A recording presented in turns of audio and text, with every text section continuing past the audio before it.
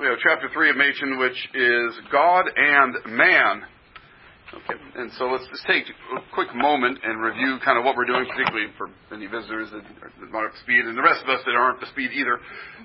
So we're looking at a book where 100 years ago, a Christian scholar, a faithful Christian scholar, recognized in the church that there's a movement going on. There are a number of people within the church, and even in the Presbyterian church, that were holding to essentially something entirely different from Christianity, but under the guise of Christianity, using the words of Christianity, using the liturgies of Christianity, but not having the same meaning or teaching at all of Christianity as far as doctrine goes, or even as far as oftentimes ethics and how the Christian life is supposed to be lived. It kind of moved off that direction as well. And so he took that first chapter and kind of gave an introduction. In the second chapter, he talked about doctrine itself, right? Kind of the nature of doctrine, and that Christianity is helplessly doctrinaire.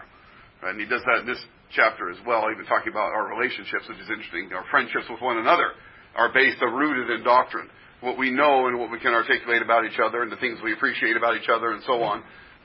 We'll get there. But the doctrine's supremely important to Christianity. And the most fundamental doctrines we have are doctrines of God and man. Who's God? What kind of being is God? And what are people? What are we? And it reminds me, for that point, as we open it, of John Calvin's opening lines, or at least the opening section of the Institutes. He says that all of our knowledge is comprised of knowledge of God and knowledge of ourselves. That's what we have.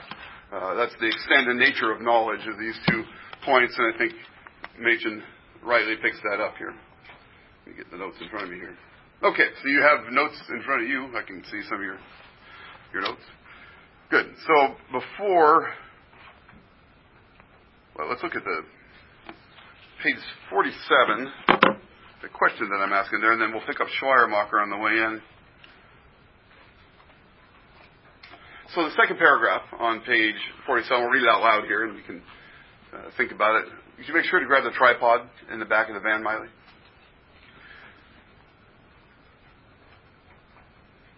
Okay, so he's talking about liberalism being diametrically opposed to Christianity. It is opposed to Christianity in the first place in its conception of God.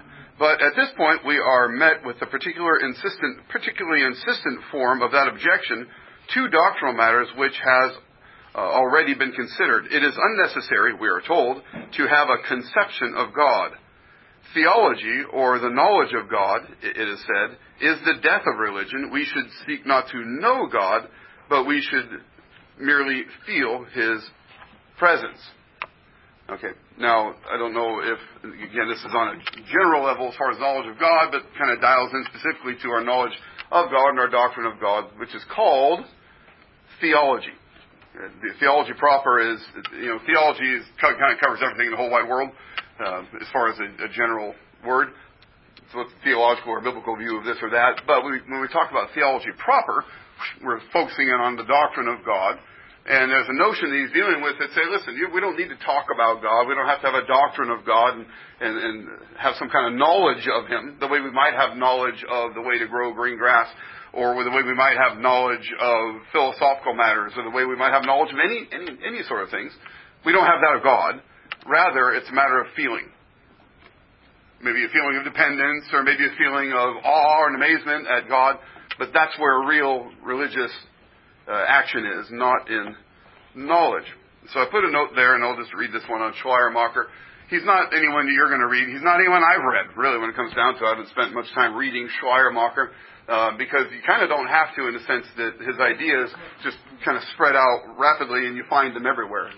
So there's that aspect of Friedrich Schleiermacher's work. You can see his dates there, 1768 to 1834, so clearly a century before Machen even, as far as Schleiermacher goes. Often referred to as the father of theological liberalism. Well, that's what we're kind of looking at, is theological liberalism, comparing that theological liberalism to historic Christianity. Kind of point by point, starting here with the doctrine of God specifically. He emphasized religious experience and feelings of dependence and awe, even as he disparaged propositional truth regarding the supernatural. Okay, so he's saying these feelings we have around God, toward Him, dependence upon Him, being lost in the reality that is God, and kind of having emotional experiences, and so on. That's the kind of stuff religion's made of, not doctrine, not teaching, not knowledge. And part of that is what comes next in this little blurb. Schleiermacher was influenced, read limited, his thoughts limited, by Immanuel Kant, a great thinker of the, well, you see, he died in 1804. He's influenced by Kant's skepticism regarding the possibility of human knowledge, of what he called the noumenal realm, or the supernatural, or anything beyond sensory input. Right? What we can see, touch, taste, and so on. We can measure that. We can figure that stuff out. We can operate in this realm. But when it comes to what Kant called the noumenal realm, the spiritual, beyond the physical, we have no hope of getting there.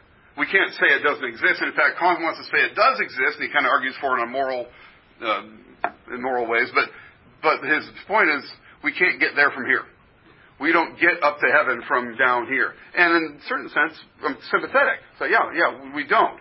We don't extend ourselves into the heavens and into eternity to figure it out. But heaven can extend itself into earthly realities and help us figure that out, right? And that's, I think, that issue of revelation is something that Kant missed, and that, I don't think Kant's going to be understood as a very good Christian. Again, I haven't read much Kant. No one does, because he's like impossible to read. But you philosophy guys can dig into him.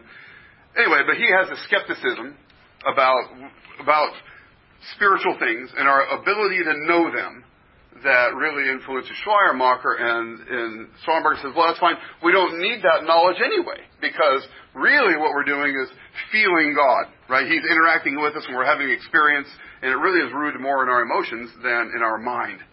Okay, so that's what Schleiermacher is going to say, and anyway, I'll kind of open it up at that point for your thoughts, and then how Machen answers that, how Machen responds to that. But what are your kind of thoughts on that? Imagine it's something you've heard before. Something along those lines. And hey, it doesn't really matter what we think about God. It only really matters what we feel about God, or our experience with Him, or something along those lines. Yeah, Bill. Yeah, so he denies that you can know truth. He admits he's denying truth. For certain. Saying that you can't know truth, that there is no... He's set himself as the truth, Kant and Schleiermacher and the rest of them, Nietzsche. But they can't explain where did all that is come to be. How did it get here?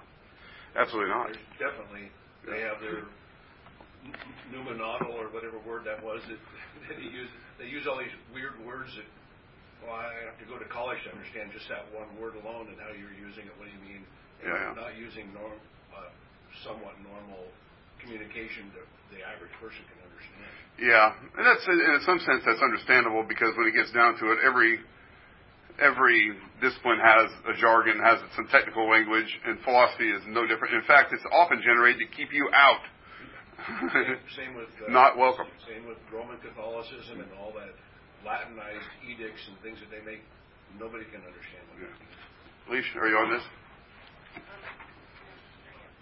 All right, so there's, anyway, not that I didn't want to get into the philosophy any more than to say there's a background here that will help it make sense, and maybe helps make sense of plenty of the people that are Christians that you run into that kind of talk similarly and kind of think similarly about the doctrine of God and our notion of God at all versus our feelings, in regard to it. So, yeah, Kim.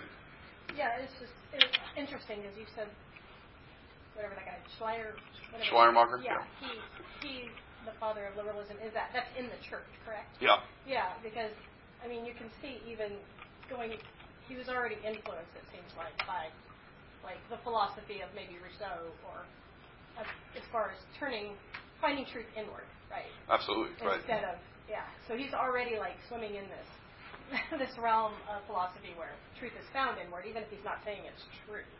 That's right. I don't know if that makes sense. Yeah, it's I think it's the death of truth at a certain point, right? That's kind of what you're saying. Truth is no more.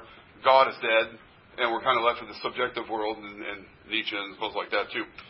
But now we've come, bring that full circle here. That's what so much of our culture is saying, is that it's truth is found inward, right? It's my truth. Oh, yeah. And that, so it's like, back here they might have been not calling it truth, but now we've come to that point where, truth is found inward. I feel like this, so this is true. Yeah, so that kind of extreme subjectivity is all we're left with. And no one's doubted the subjective reality of truth. We have to receive it and live in it, but that there is truth. God is truth, and He's built a world that encompasses truth and communicates truth to us. All this, of course, is kind of lost. Though we could still have a basis for truth when it comes down to physics, or when it comes down to other things that are less mysterious to us, we think. But yeah, the subjectivity is definitely the way of escape, it seems, and all the way into just my own little make-believe world. Right? And force it on you, make you call me by pronouns. And did you have something?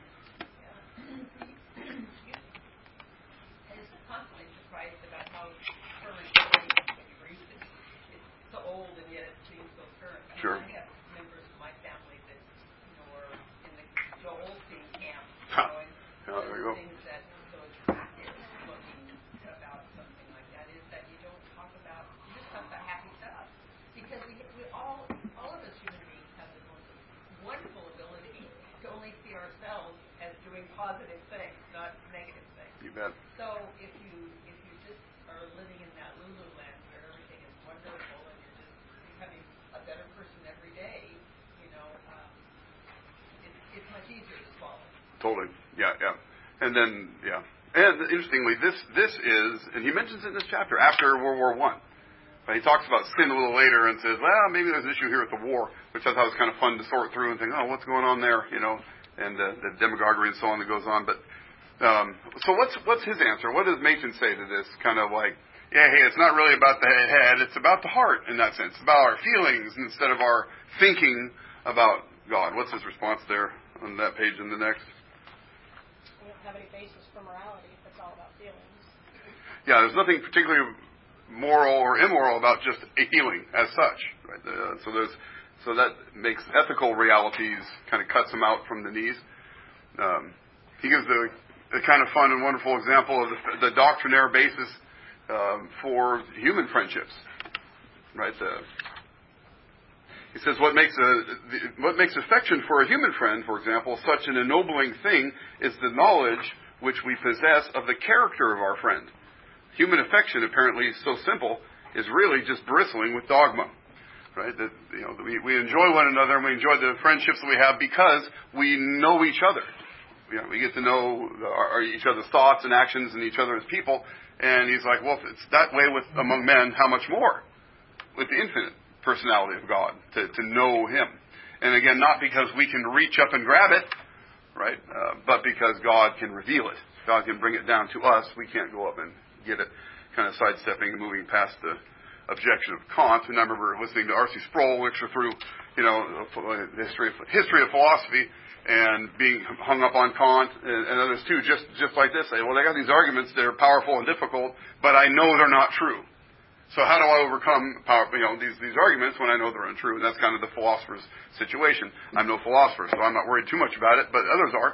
And God bless them, let them go, so long as we can say, God's word is truth, and all men are liars, Kant included, and whoever else we're talking about, even Machen, and stick with the word of God as the truth. Yes. Your video. Oh, sorry. I noticed this. Should have noticed the snowman there. That's the sign that I haven't done it right. There's a snowman. Okay, so pages 49 and 50, unless there's any questions on that kind of little running introduction there. So he brings up this practical knowledge of God, and it's kind of juxtaposed to a theoretical knowledge of God, as they call. So what would like a theoretical knowledge of God be? What's that kind of terminology indicating? So knowledge of God in theory, theoretical, right, would be just rational.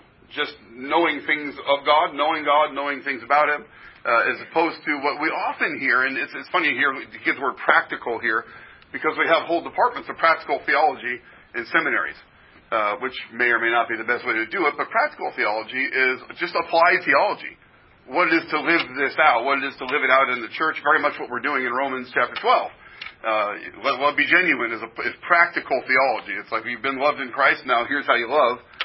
It's theology in action. It's theology for doing, right? That's the practical part of it. But that's not what's being said here. Right? He's using these words a little differently. And theology is, by most Reformed theologians for sure, have been talked about as both theoretical and practical. Right? We need to know God, and we need to be able to know in such a way that we can live for God. So those come together. They're not one or the other. In this sense, I think it's just juxtaposing them in order to get rid of one and keep the other. So then, as far as the question goes, what was going on under the label practical knowledge of God? You guys see that? That's mostly on page 49. You guys didn't do your reading. Yeah. So it's kind of following along, with what we were just talking about. Go ahead, Darlene. Well, it's about the middle of that page. It's what is frequently meant by a practical knowledge of God. In modern parlance, it's not a theoretical knowledge of God that is also practical, but a practical knowledge which is not theoretical. Right. So that, in other words, a knowledge which gives no information of objective reality. Yeah, our knowledge of God isn't really knowledge of anything at all. We don't have that knowledge. So that whole theoretical thing is like, we don't have it done.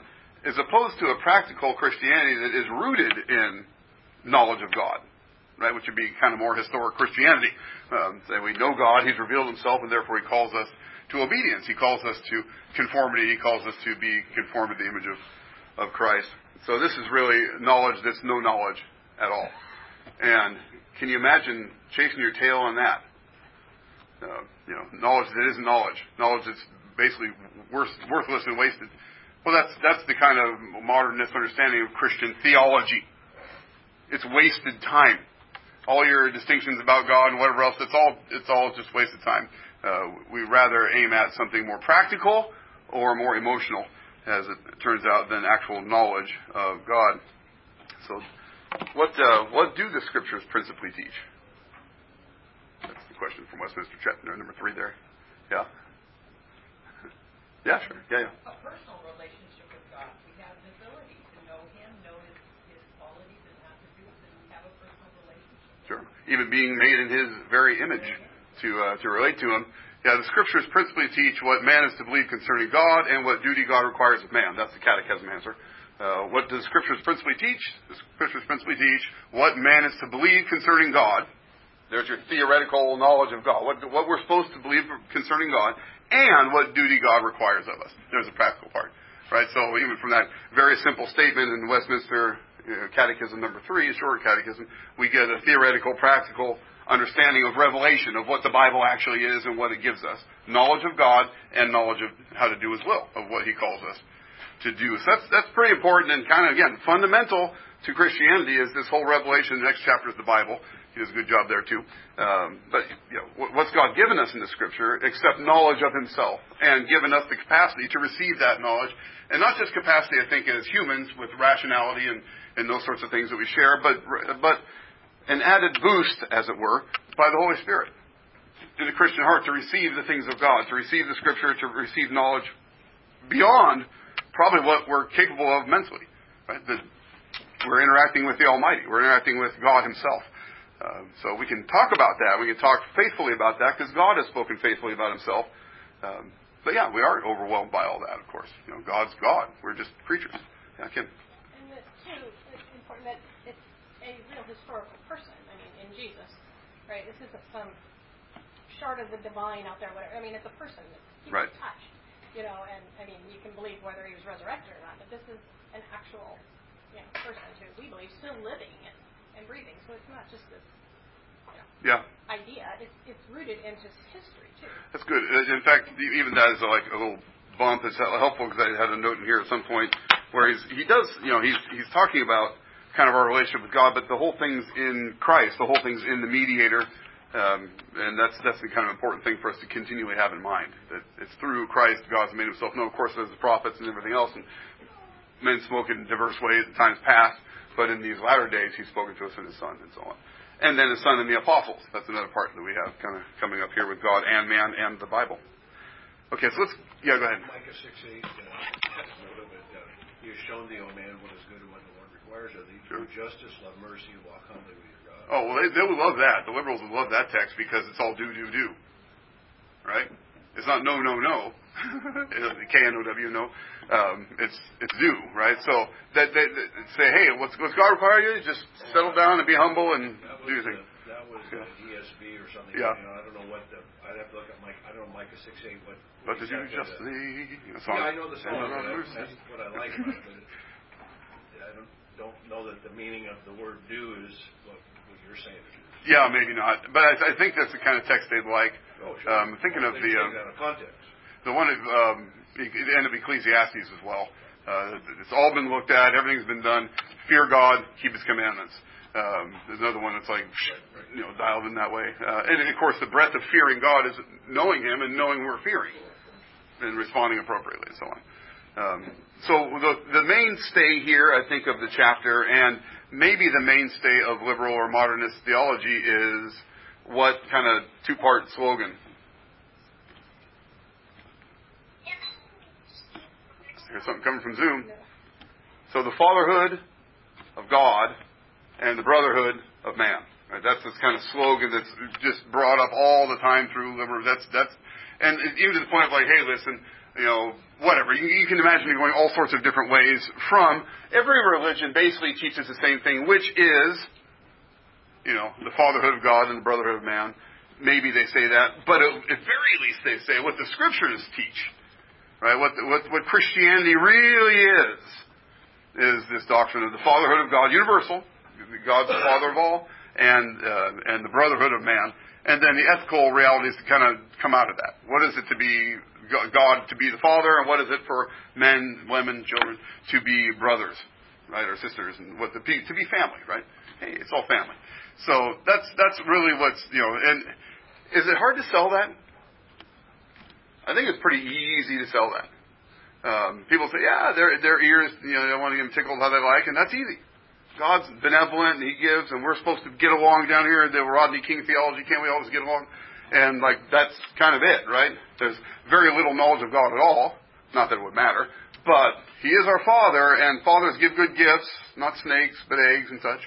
And so they can appeal to some teachings in Jesus and some teachings in the New Testament, but they certainly can't appeal to much. Right? And they have to leave out a great deal of Jesus' teaching and leave out a great deal of the New Testament in order even to come to this notion of the fatherhood of God and universal brotherhood of man, as if that's the kernel, right? As if that's the real thing of Christianity. All this other stuff's kind of fluff, and these get kind of shaved off and moved off and get to the meat, right? So, yeah. So why do you think that it's more easy to sell dead people that concept of the fatherhood of God, brotherhood of man, versus Jesus died for your sins, you are a sinner, repent and be baptized? What's the difference? Well, because dead people are dead, aren't they? Yeah, and they love their lives, but they don't love the truth. Well, they don't even know what the truth is. But they don't know it, and they hate it. It's kind of like God. God doesn't exist, and I hate Him. Okay, well, I'm not sure how that works, but that is what comes out, right?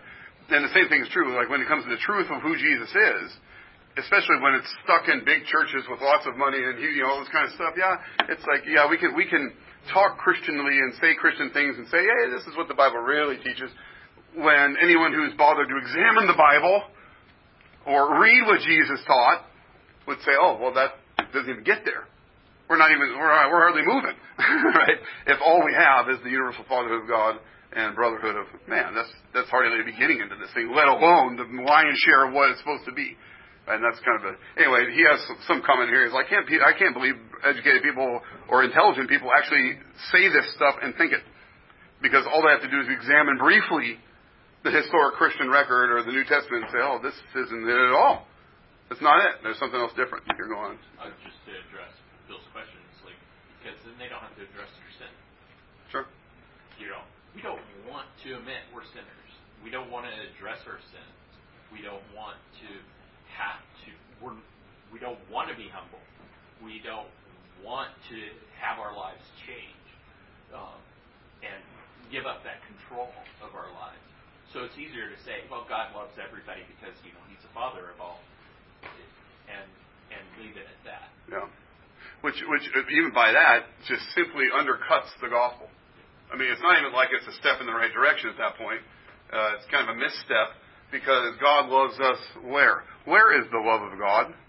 I would ask where, and where alone is the redemptive love of God? It's in Christ. That's where salvation is. That's where the love of God is. God loved the world in this way, that He sent His Son. Right? That whoever believes in Him should not perish but have everlasting life. John 3:16, baby. Well, there you go. That's a lot closer than the fatherhood of God and the brotherhood of man. John 3:16 is enough to kind of blow away the smoke and say, well, hang on, I can see what's going on here, and you're selling us a false bill of goods. Right? You're selling us something that isn't Christianity, but sounds Christian, kind of, to untrained ears, really. Darlene. Well, I think what they glom on really easily is what we would call common grace. So, yeah, God is kind to everybody. Totally. In that sense, He is the Father of everybody. But it's such a mushy kind of, it has nothing to, it's just common grace. Sure. It's not. And there's plenty to be had there, I think, in some good theological thinking. We can learn a lot from that common grace, and anyway, the commonness of God to humanity and to all creation. There's stuff to be learned there, right? That's true, but it's not anywhere near enough truth. And if that's all you say, it's deceptively articulated truth, right? It's truth that's engineered to deceive, to hide the truth from you by giving you partial truth. Well, one thing too, what happens when you pull that out further, as history goes, he's pulling it out further, is what we find ourselves in now, which is people think that they're being kind to people when they don't prosecute them for killing other people or hurting other people, because they're just people that are ill or sick or mentally whatever, and so but the reality is when you treat sin like that, then you destroy the civilization. Sure. Yeah. If there's no justice really, then love is pretty thin, right? And everything else, right, kind of falls apart. So, yes, you'll sometimes hear still the universal fatherhood of God and brotherhood of man. Not so much. Mostly I read it, and it tails back to this time or a little before or a little after. But you might run into that. But recognize the technique. Make sure you have the technique of hey, here's a truth from the Bible, and don't worry about all the rest of this stuff from the Bible. That's the technique, right here. Here's a partial truth of the Bible, and we're going to maximize that, and we're going to minimize or ignore all sorts of other things that the Bible teaches. And we might say, well, we don't need Paul, or we don't need those apostles, particularly Paul, gets a beating, right? We don't need him. We just need Jesus. Jesus is, what he said. That's the true Christian reality. Paul's this usurper of Christianity and those sorts of things. And there's plenty of that going on in his time that he's fighting against on an academic level, right? That he's working with. But you can't even do that. You can't even have the words of Jesus and come up with the fatherhood of God and the brotherhood of man, and that's the central heart of Christianity. It's no. How about his messianic reality? How about him coming to die for sinners and such, like he said? So, yeah. I'm pretty sure what we're all saying that is that there's a necessity to recognize not only is Satan an angel applied, he's the counterfeit. There's the counterfeit gospel. There's what Machen's addressing, liberalism and all that. And if I gave you a dollar bill and a counterfeit one, without ever knowing enough what one was, you wouldn't know the difference between one and the other. Sure. But the knowledge of God, fear the. I forget how it goes in Proverbs, but we need to know. We need to study to show ourselves approved. Yeah. Talking about you're not going to know the difference. You're not going to know that false Joel Osteen stuff. If you don't know what the truth is, if you haven't studied the Scripture. And that kind of comes down to just that, being able to study the Scriptures and know what God has revealed. And to do that, I think, in light of the historic creeds and things like that help us not lose track as well. So those all kind of take their place. In the middle of all of it is the Scripture. But let's finish this section here and then get to the anthropology. So I asked the question in the notes there from pages 54, 55. What is the, quote, awful transcendence, end quote, of God, and how does that compare with process or pantheism, as he lays out. So what does he mean by awful? What is transcendence mean? It's a good, two-bit word. And maybe you hear it in context, you're like, yeah, I think I get it, but someone, this is what we're talking about. Someone asks you to define it, you're like, nope. Not giving definitions, but I kind of get it if I hear it in a sentence. So what is the transcendence of God? It's often juxtaposed to immanence. And immanent is weird because there are like 3 or 4 different spellings of a word that sound similar and they all mean different things. It's crazy. But immanence, which I think is I-M-M, immanence, is the closeness of God. He's immanent. He's involved in the created world and in our lives. He's close to us. It's kind of the opposite, or going the other direction of what his transcendence is. When you say someone transcends, Michael Jordan transcends the regular abilities of basketball players. What's that mean? Yeah, he's like rocket ship over it, beyond it, right? That's the idea of the awful. And then the awful transcendence of God's a wonderful description of it. That it's awe-inspiring and horrifying, the actual absoluteness and otherness of God. Right? That's a hard thing for us to begin to deal with, though that's always there. So God is himself. God is who God is. I am who I am. And he's not like us in a lot of ways, and that's scary and awful. Though we're made in his image, and so there are ways in which we are like him as well. So the transcendence of God is the absolute otherness of God, as opposed to process or pantheism. What is pantheism? In us, in everything? Or? So it didn't help either. There's pantheism and panentheism. Yeah. And pantheism, do you have one back there, Deb? Well, no. Okay. The divine spark was, you hear people say that, the divine spark. Okay. That's okay. That's something like that. Pantheism itself is identifying creation as God. Right? All of it, everything is God. God's everything. Everything's God. You say, well, is God apart from everything, or is he kind of in everything? And once you get to Kant, and once you get this kind of modern stuff, you get the development, the evolution of things where God himself, these are called process theologians that come after Machen, I think, but they certainly have the roots here, where God himself he's discovering himself as history moves along. He's so identified with history and created reality that he doesn't even know the end from the beginning. He's figuring it out along with us. He's just better at it all than we are. And you get kind of open theism or open theology, openness, kind of follows the same track that way. It's not I am, it's I'm becoming. Sure, yeah, I am becoming. I am becoming. And then panentheism is a little closer maybe to everything has God in it. Every person has a spark of divinity, or even, kind of the animism of all the plants have a divine spark and things like this. Well, I mean, Christian, how do the plants grow? By the Holy Spirit, by the power of God, right? So we recognize that God's power in reality is shot through all of this, but we maintain that God isn't this. God has created this. And we have this, what we call a creator-creature distinction. And if you ever lose that distinction, you've lost your Christianity. Okay? That God isn't the creation, and the creation isn't God.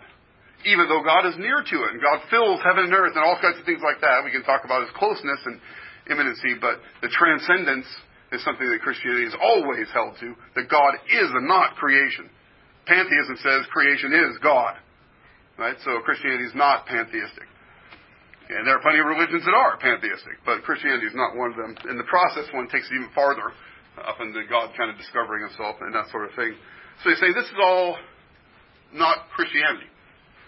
Historic Christianity understands the transcendence of God, the absolute otherness of God, that he alone is the absolute creator, and we are all creatures. Everything else is a creature, is created by God.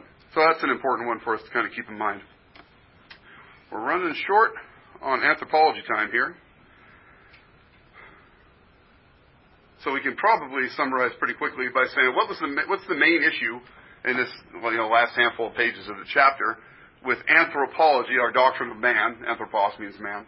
Anthropology is our study of man. What's the major deficiency of liberalism or modernism as opposed to historic Christianity when it comes to the doctrine of man?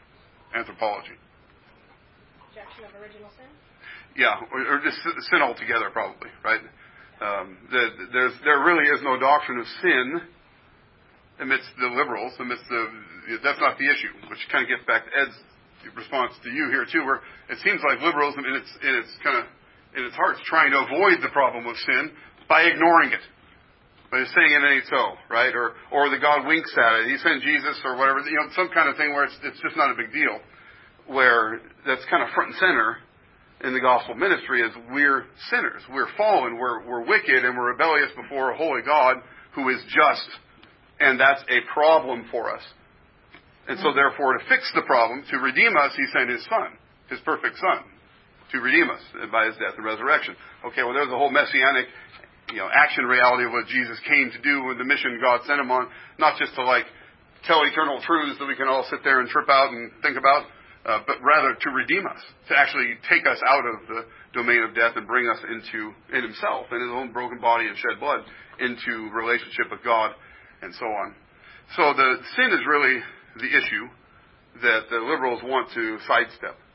And so I want to ask us, what are our tendencies as we close up to want to sidestep the same issue? Not maybe generally speaking, get rid of the doctrine of sin, but more specific to ourselves, right? Ignoring our own sins, or ignoring the sins of the ones that are kind of close to us as a Reformed or Presbyterian, church, or in our own families or individually, and saying, I can see the sin of those guys out there, a bunch of, woke folks talking, not just entirely neglecting what the Bible says on woke issues, right? They're driven by their own emotion and ethics, but not being faithful. Sure, that's easy enough to see. But it's harder to see when it's our own, right? Because we not only play games and lie to ourselves, but we just can't see things that are close to us. So sins are always an issue, right? Sin is always the issue. And we need to have more preaching of that. That's kind of his remedy here as well. We need to preach the law.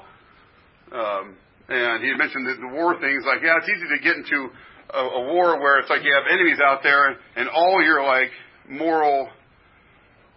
all your moral judgments upon them. They're the wicked ones. They're the bad guys out there, and we need to go get them. And since they're bad and wicked, we don't really need to think about our own wickedness because we have a target for that over there.